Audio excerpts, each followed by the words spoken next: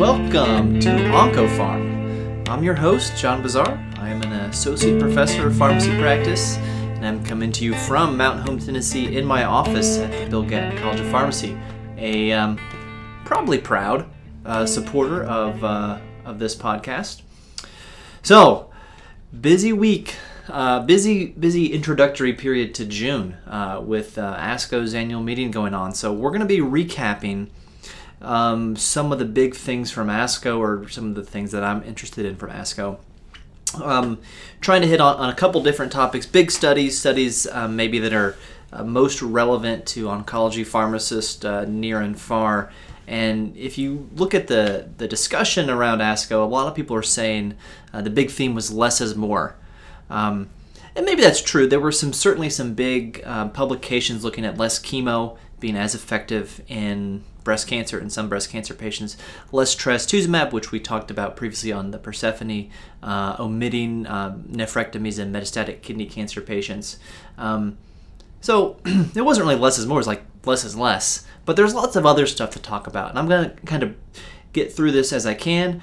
It was a very busy time following ASCO, and thank goodness for so many great pharmacists and physicians on Twitter that were live tweeting what was going on. It really allowed me to follow as if I was there, even though I had not attended, even though I would have loved to have gone to ASCO. Love Chicago, grew up in the cornfields of Indiana, not far from Chicago, in the northern part of the state. So I know the city well, have a fondness for it. So let's get into this. We're going to start with some breast cancer studies, then some non-small cell lung cancer studies, some myeloma stuff, and end with a couple hodgepodge things. You might want to grab a beverage or a snack. This may take a while. So first I want to talk about the Taylor RX study. This was one of the plenary sessions. This was a cooperative group study. This was not an industry-sponsored study. Cooperative group studies, which are the best, usually, at least my favorites. 10,000 patients, pretty big number in breast cancer, and these were all hormone receptor positive, HER2 negative. And they were all node negative as well. And there were a couple parts to this study. So imagine anybody with breast cancer who's node negative, ERPR positive, HER2 unamplified, most common presenting breast cancer patients you would see in clinic. They were given the 21 gene recurrence score, or Oncotype DS. Those that were low risk for recurrence just got endocrine treatment. Those that were high risk just got chemo, and those who had a recurrence score via Oncotype DX of 11 to 25 were randomized to chemo and hormonal treatment, or just hormonal treatment alone. The hormonal treatment alone was like 90-some% I think AI if you were postmenopausal, 80-some% tamoxifen if you were premenopausal, pretty standard. The most common chemotherapy regimen was TC, so docetaxel cyclophosphamide, and then 36% had an anthracycline-based regimen, most likely AC. So the primary endpoint was invasive disease-free survival, and it was basically the same. It was kind of a backdoor non-inferiority study. So the 5-year invasive disease-free survival rates were 93.1% versus 92.8%. So basically 93% in both groups, numerically favoring the chemo group. 9-year invasive disease-free survival. So with hormone-positive breast cancer, you really need this long follow-up. To share an example, this month we had a patient, hormone-positive breast cancer, recurrence 18 years after diagnosis, which is not the first time I've seen that. So the median follow-up is 7.5 years, so kudos for a good long follow-up, but still probably more is needed. But the 9-year invasive disease-free survival rate was 83.3%, and similar in the hormone alone group. So the take-home point and what made the news is that a lot of women, and whether it's 50% or whatever, a lot of women with breast cancer may now be able to omit chemotherapy in that intermediate risk recurrence score group. There are some cautions, though. If you look in the subgroup analysis, women under the age of 50 and those at that higher recurrence score in the intermediate range, so 16 to 25, as well as those who were premenopausal, there was a suggestion of benefit from chemo. So I think certainly fewer women will will be offered chemo or will have reason to accept chemotherapy in that intermediate risk group. Certainly those at 11 to 16, but the younger women, premenopausal, if that recurrence score is above 16, maybe still should receive chemo. But that was the big study, TAILOR-RX, that made the news. That was a big one. If we go back to the bonus pod that we did, Persephone, we talked about the abstract had this kind of concerning language that heterogeneity was seen in some stratification variables.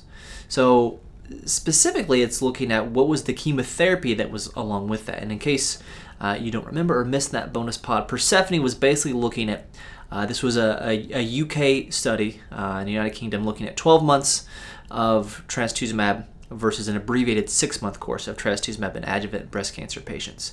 And there was no difference between the 6 and 12 month if you had an anthracycline-based chemo regimen or an anthracycline and taxane-based regimen. But if it was just a taxane-based regimen, that actually favored 12 months, a hazard ratio of 2.47 with a confidence interval that doesn't cross 1. So based on that, if a woman is just receiving a taxane-based regimen, and that may be a patient who has borderline heart failure, it would be maybe a reason to not have an anthracycline. It seems that 12 months of trastuzumab would still be preferred for those women. And of course, one of the endpoints highlighted in the Persephone study was fewer cardiac events or incidents of LVEF decrease in the 6-month arm. 4 versus 8% is personally kind of in the margin of error. The trastuzumab and pertuzumab study had the same rates of heart failure, cardiac dysfunction, 4 and 8%, not in the way that you would think that the combined or the dual HER2 had less there. So that may be a little bit of just chance and variation. So I don't hang my hat too much on that, but certainly in those women maybe getting anthracycline, we can give them an abbreviated course of trastuzumab, which is good for everybody and good for the pocketbook as well. The next breast cancer study, Sandpiper, which is a PI3 kinase inhibitor, Tacelicib, plus fulvestrant was better than fulvestrant alone. And this was 500 patients who had progression or recurrence following an aromatase inhibitor. They were randomized to either Tacelicib or fulvestrant alone. Now, this is a PI3 kinase alpha inhibitor, which is the most specific to the alpha isoform that we've seen. Idelalisib is just already on the market as a PI3 kinase inhibitor, is specific to delta, and then copanlisib is alpha and delta. This is just alpha. And these PI3 kinase inhibitors, not these three, but many of them have been studied over and over again and really are fairly toxic. That's what holds them down. The primary endpoint here was invasive progression-free survival, and that favored Tacelicib, 7.4 months versus 5.4 months, an overall response rate of 28% versus 12%. So certainly more active and has an activity. Now, there was more toxicity in the Tacelicib group, mostly diarrhea, hyperglycemia, and colitis. And tellingly, the discontinuation rate was just shy of 17% in Tacelicib versus a 2.3% with fulvestrant alone. And almost half of those were GI events, mostly diarrhea, but obviously some colitis there as well. So that's concerning moving forward. Not sure there's going to be a big market for this if it does get approved, because most of these women were in the pre-cyclin D kinase 4 and 6 era. Most of these patients now would go on to palbociclib or ribociclib, I would guess. And then finally, a supportive care study, SWOG S0927, looking at omega-3 fatty acid supplements to decrease aromatase inhibitor arthralgia. There is a couple publications out there that have investigated this in a single arm manner, which doesn't really tell you a whole lot. There's even one publication I've read where they just flat out recommended omega-3 fatty acids, and when I read that a couple of years ago, I was like, where did they get this? And there's no supporting evidence. So now here's some evidence with a little bit of a caveat. So this was a study of 250 women, 110 of whom had a BMI or body mass index greater than or equal to 30. So these were obese. And they measured pain by the brief pain inventory. And those on the omega-3 fatty acid supplementation had a decrease in their BPI score by decreasing by 2.89 points compared to 1.49 points in placebo, which is one of the reasons you can't do a single-arm study and it mean anything, because the placebo group benefited as well. Now, this was statistically significant, p equals 0.02. You also saw a decrease in triglycerides in these obese women, so perhaps that is the mechanism. By decreasing serum triglycerides, there's less inflammation. I don't know. I haven't been able to read what that is. Whether or not this is really meaningful clinically, I think that if it decreased arthralgia, that's great. On a larger scale, we'd love for that decreased toxicity to lead to improved adherence. If there's one thing we can do to help prevent recurrence with hormone-positive breast cancer, it's probably getting women to be more adherent to their hormone therapy. And to say more adherent makes it sound like the women aren't doing their part, but it's the side effects. If we could have a drug or omega-3 fatty acid supplementation that could minimize the side effects without compromising the effectiveness of the hormonal agent, then that would be great. And that's something that should probably be investigated as well. There's a long history of oncology of drugs to try to decrease toxicity of chemo, also showing decreased efficacy. So I'd love to see some more research on the mechanism behind this decrease in arthralgias and why it's only in obese women and not smaller women. Okay, so obviously a lot more breast cancer research was presented, either in the middle of the research or fully completed at ASCO. We're going to move now into some non-small cell lung cancer. Keynote 42, this was a plenary and didn't maybe add as much as maybe you would have thought. So this is looking at pembrolizumab versus chemo in non-small cell lung cancer patients with the tumor proportion score PD-L1 of greater than 1%. And this differs from Keynote 189, which was Pembro plus chemo is better than chemo alone, in that Keynote 189 was just non-squamous patients, mostly adeno. This is squamous and non-squamous, and patients were randomized to pembrolizumab alone. That's about 600 patients. And then another 600 were randomized to chemo, either carbopaclitaxel, if squamous histology, or carbopemetrexed, if non-squamous. There was an overall survival benefit in favor of pembrolizumab, and that survival benefit was greater the more PD-L1 was expressed. So a tumor proportion score of more than 50%, their hazard ratio was 0.69, more than 20%, 0.77, and more than 1%, 0.81. What's the significance of this in the long run? We don't know. If at more than 50%, most of these patients, probably you're thinking Pembro alone. Just more than 1%, maybe you're doing Pembro plus chemo based on Keynote 189 if it's non-squamous. So in the grand scheme of things, what does this mean? The progression-free survival data are still immature, and that's ongoing. So that may add some clarity, maybe not. But again, some people on Twitter were puzzled as where did this 20% cutoff for PD-L1 tumor proportion score come from? That's the first time that had been seen. As I've said before on this podcast, the best biomarker is still yet to be found if it is a single biomarker or a combination of biomarkers. So the story is still being written currently for immunotherapy in non-small cell lung cancer, but it's in progress of being written, certainly. The next lung cancer study I'll talk about is a phase 1 study.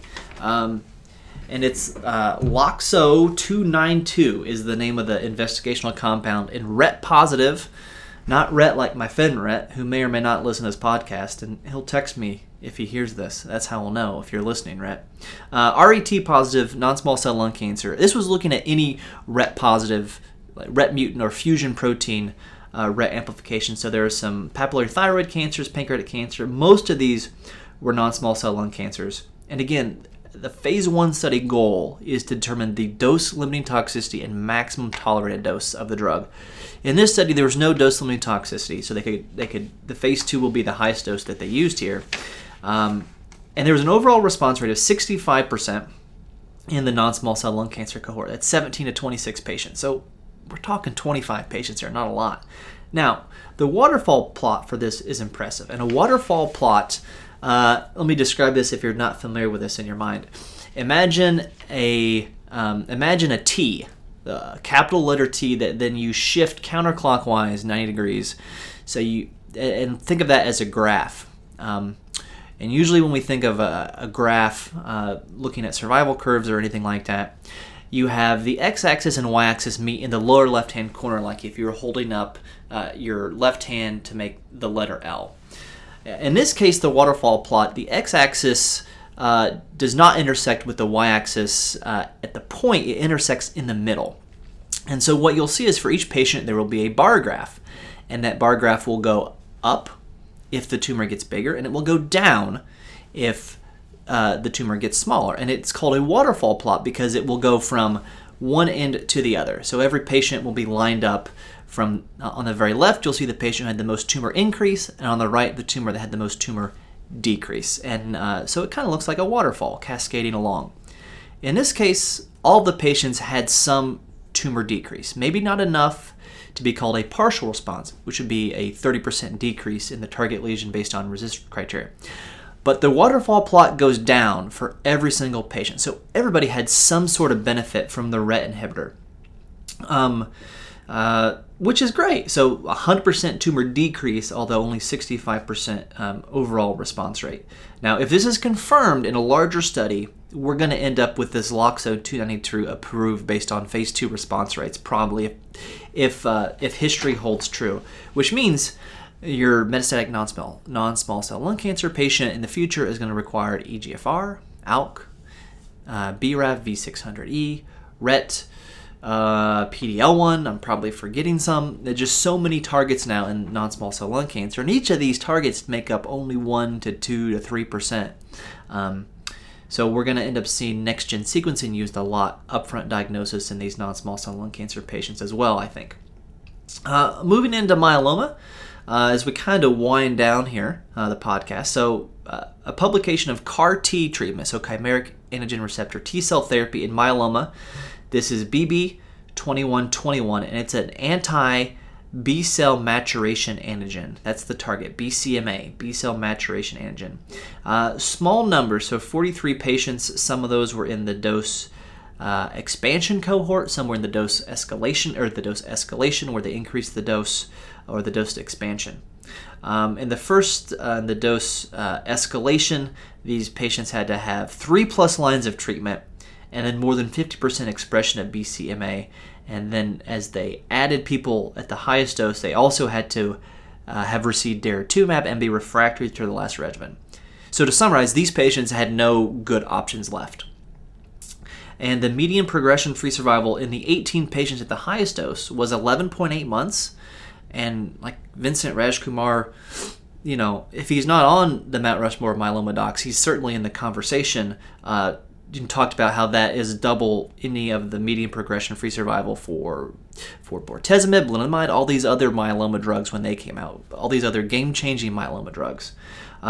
So a lot of people in the myeloma world were impressed with this. Of those who had a response in that highest group, it was a 95.5% overall response rate if you were in that highest dose, which was 150 times 10 million cells. And of those, half of those responses were complete responses or stringent complete responses or very good partial responses. So people who responded pretty well. Small numbers, you question the scalability, reproducibility. So we'll see this going forward, but certainly exciting for myeloma patients. Now, probably more relevant to practice, something that you might be seeing today in clinic is the ARROW study, A.R.R.O.W., which was looking at weekly carfilzomib versus the standard twice-weekly carfilzomib, the day 1, day 2 carfilzomib dosing. And this was published in the Lancet Oncology already, 1st of June. So this was a phase 3 study of about 500 patients randomized to either 70 milligrams per meter squared once a week of carfilzomib or 27 milligrams per meter squared twice weekly of carfilzomib. And the lower dose was given over 10 minutes per standard. The higher dose, 70 milligrams per meter squared, was given over 30 minutes. And there was a progression-free survival benefit for the higher dose. A median PFS was 11.2 months versus 7.6 months, and that was statistically significant. Overall survival data are immature, but the Kaplan-Meier curves don't look promising. They're almost superimposable. Toxicity, a little bit more grade 3 with the higher dose once weekly group, but you're talking 68% versus 62% grade 3 toxicity. Same really. But no big safety signal. So for patients, you're looking at one 30-minute infusion a week versus two 10-minute infusions a week, and on top of some benefit to the once weekly infusion. So something that, if you are in charge of order sets in your system or on paper, you'll probably be modifying those quickly for the higher dose once weekly carfilzomib, and would require a different infusion rate for the once weekly versus twice weekly. And then we'll move on to just two more kind of hodgepodge studies. One was Carmena. This was a plenary session basically saying that we don't need to do nephrectomies anymore in metastatic renal cell carcinoma patients in the TKI era. I'm a little interested if that would hold true.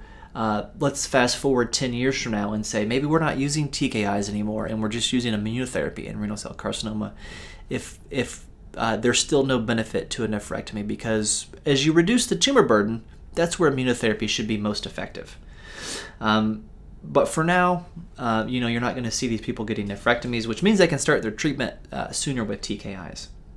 And then finally, I'll talk about PRODIGE-24. This was also a practice-changing presentation. So this is looking at resected pancreatic cancer, so adjuvant pancreatic cancer. And these patients were randomized to gemcitabine or modified FOLFIRINOX. So not only do we have a new standard of care, but we have a new regimen. So you're probably familiar with FOLFIRINOX for pancreatic cancer. Has about in the metastatic setting, like a 4-month median overall survival benefit, which is pretty big in metastatic pancreatic cancer. And surprisingly, FOLFIRINOX has held up well in the real world, in community-based practices from a toxicity standpoint. I've seen patients tolerate like 22 some cycles of FOLFIRINOX. Modified FOLFIRINOX is built to have a little bit less toxicity. So the bolus 5-FU is dropped, which should minimize some of the hematologic toxicity. And then midway through this study, the oxaliplatin dose was dropped from 180 to 150 milligrams per meter squared, which should minimize some of the neuropathy toxicity. Well, the median overall survival in the GEM group was 35 months, so about 3 years, and 54.4 months in the modified FOLFIRINOX group. That's more than 4 years. That's like 4.5 years median overall survival for adjuvant pancreatic cancer, which is really, really great. A little bit less encouraging when you look at the median disease-free survival rate, 12.8 months versus 21.6 months. So you're still seeing, even though patients are living longer, we're still not curing very many because we are seeing the disease come back. But obviously encouraging, people are calling this the new standard of care, modified FOLFIRINOX. So just like we had several FOLFOX studies in FOLFOX4, FOLFOX6, FOLFOX8. Now we've settled on the modified FOLFOX6 is what most people get. Now we've got a modified FOLFIRINOX, so a brand new regimen. And I think that's notable. So obviously a lot more at ASCO, 6,000 some abstracts all in total. So tons of information. Big kudos to the folks who went and were live tweeting, made things really easy to follow. Some of these things have already been published, as I mentioned, like the Arrow and Lancet Oncology. Some of this stuff will come out later, and we'll have an opportunity to look and dig into it a little bit deeper. And as always, there's things going on all the time in oncology pharmacy. So I'm really excited to have shared this with you. Hope you enjoy it. And again, I hope to see you all a little further down the road.